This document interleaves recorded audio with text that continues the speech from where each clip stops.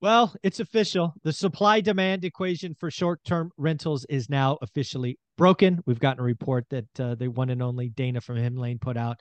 But you know what? She's gone one step further. She's created 9 reasons why you need to change your short term rental to a long term rental. Dana, let's see what you got. Great. The first one is more consistent and stable income there. So with short term, you hear these short term landlords saying, well, my short term rental gets, $5,000 a month in rent. And, I would only get 2,000 if it were a long-term rental. Well, that might be June, July, and August when it's a hot season. What happens in the other months? Yeah.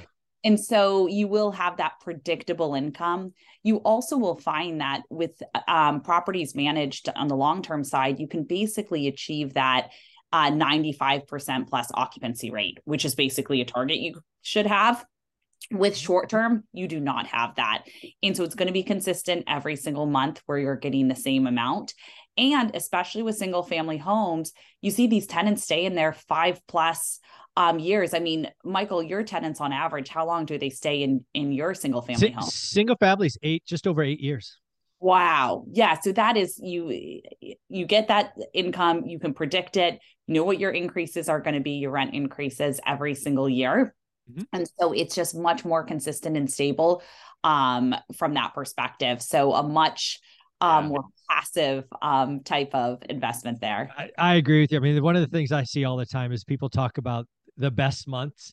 They Yeah. don't talk about the year. And yeah, again, yeah. So that's number one. I know we got 8 more to go through. What do you got number two?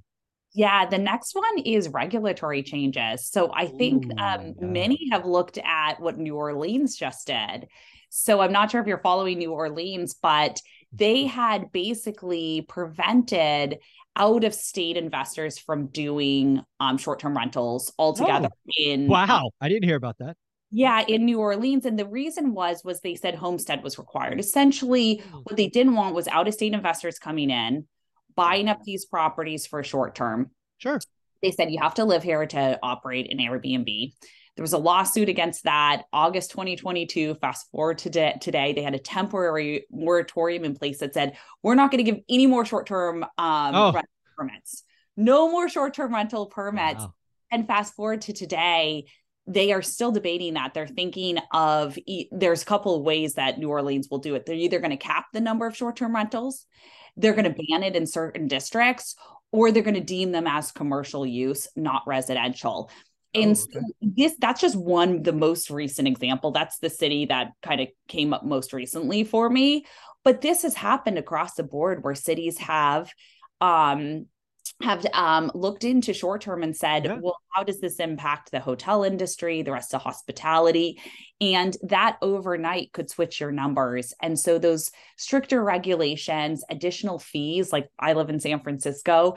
I remember with our short term here that we were suddenly getting more fees added every single year for Mhm. having a short term. So there's just a lot of regulatory changes. And we just don't see that. Don't get me wrong, regulations change on the long term side, but Sure. it's much less frequent and much less extreme than what Yeah. you see on the short term rental side. Yeah, it's seemingly every other week or so we're seeing another city do something. San Diego, Honolulu, even my Yeah. market of Fresno, Yeah. California has adopted more and more fees. You got to register and do this and do that. It's coming. It's coming. All right, number three. Yeah, you have more safety and like inspections in general that you have Sure. to do. You have no idea, like when someone's in your property, you can essentially have them like tamper with the CO2 or smoke detector. There's Sure. so much going on there that you just have so much more of that you have to do because of the liability of having someone in the property who might slip and fall and stuff like that. And you have no idea with how much turnover you're having, how much more you're going to have to be mindful of that. I got to tell you, that was the one that, because again, I get brought Airbnb opportunities all the time, and that's the one reason I keep saying no. Right? I have monthly and yearly leases, all of that. That's enough risk for me.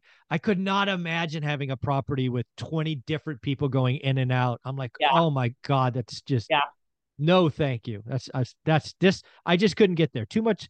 And again, I'm at a different part of investing, so maybe I'm lazy, maybe I'm wrong. But that was the thing that said, nope, I'm not doing that. People are just. It only takes one bad apple. I'm like, no thanks, I'm out. And they don't treat it like your home. Oh, You know what I mean? That it's not their home, so they know they're leaving in 2 days. Yeah. Next. Sorry. Next one. This one is like literally my biggest pet peeve of everything. It's because I've had to work with AT&T and like utility providers like PG&E, but utilities and internet are basically paid by you. If it's short term, long term, it's paid by the tenant. The problem with that is, let's just say the internet goes out at 11 p.m. Typically, if you have a long-term rental, the tenant will have AT&T or Verizon or whoever it is as their provider, Comcast, for their internet. And they will go ahead and call Comcast and say, hey, my internet's out. Great. What's your number? Can I verify that you are actually the owner of the account? Great. Go ahead and reset this, reset that. You are not involved in that. You're sleeping at 11 p.m. No, you don't hear about it. If it's a short-term rental, they are going to be contacting you. The internet's out. My life is over. Again, it's hospitality. And you're going to be the one making those calls. And I've been on calls with utility and internet providers. I typically clock it at like 45 minutes for something super simple, and it can be incredibly frustrating. So that is the other thing. Not only do you have the expense of it, but you also have to monitor it. Like how much is they're taking 2-hour showers. The internet's gone out. Someone unplugged a cable, whatever it is, you're having to manage all of that. Yeah. No, thank you. Not for me. All right. What do you got next? I'm already out. We got more to go. Okay, great. Basic maintenance. So there's certain things, and this is actually why I love single family homes, even more so than multifamily from this perspective, is there's basic maintenance. Let's just talk about landscaping and the exterior of your home. If you have a short-term rental, you have to make that look beautiful. You're maintaining it every time. Yep. Exactly. Yep. But when you have a long-term tenant, they're going to be maintaining that. It's not only in your lease agreement, but they're incentivized also to have upkeep around their property. And so you take that additional maintenance off of you when you have a long-term rental. Awesome. Wow. This is again, long-term rentals are sounding better and better to me. So what else do you got? Great. The next one is insurance. Insurance on short-term rentals. Short-term rentals are considered more risky. And so the insurance is going to be higher for them, and you have to account for that in your numbers. So when you're looking at it, make sure you're not comparing apples to oranges, that the higher insurance premiums that you would be quoted at that you're putting in there, if you're comparing it, what your short-term cash flow is versus your long-term cash flow. Yeah. And always get the right insurance. Some of you out there have told me, I'm going to get landlord insurance and not short. Why would you risk that? That is just that, get the right stuff. Yep, exactly. And then the next one is furniture. So with furniture, it is, I've had furnished rentals where the tenants I thought were the cleanest, most respectful people, and I had it furnished. And sure enough, there were stains on the couches, this and that, wine glasses broken, whatever it is. In typical long-term rentals, you don't have anything furnished. The tenants bring their own things. When they break things, when they spill on their couches, on their rugs, that is their responsibility. With short-term rentals, you must furnish it. And then, nothing's going to be put back in the right place. They're going to take the Tupperware. They obviously accidentally throw away forks or knives. Suddenly you went from a set of 12 forks to 3 forks. your pots and pans have all gone and gotten and you're actually, the worst is not the pots and pans not being washed correctly, but like your knives are so dull and this and that and everything. And so you're having to not only track the furniture, but everything else that goes in with it, from the utensils to your plates and stuff like that. So this is not sounding like a lot of fun, Dana. This is not very fun. How many more we got? We've got two more. That was number All 7. right, let's go. Let's go. Number 8. Great. Number 8 is noise complaints. This one is just crazy to me, because even a short-term rental where you say, oh, but it's not a party house, it's just a 1-bedroom I'm renting, you still have noise complaints where they play the music too loud, they're smoking weed in there even though you said no pot, all types of things that the neighbors will complain about. And even if the property is a single family home, there's most likely, maybe not, maybe it's on a farm, but there's neighbors there, or even if you're on a farm, there's, wildlife and stuff like that gets interrupted, but you will have much more wear and tear and many more complaints than you would if it's someone's home and they're not using it as a party pad there. All right, the coup de grace, the top one. What's number 9?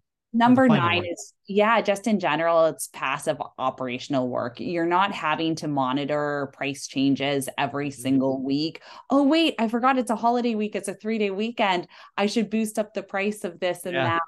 What's going on with the pricing? Why is mine vacant? Is it priced too high? You constantly have this anxiety with a short-term rental. With a long-term rental, you do that once a year. You don't exactly every single week.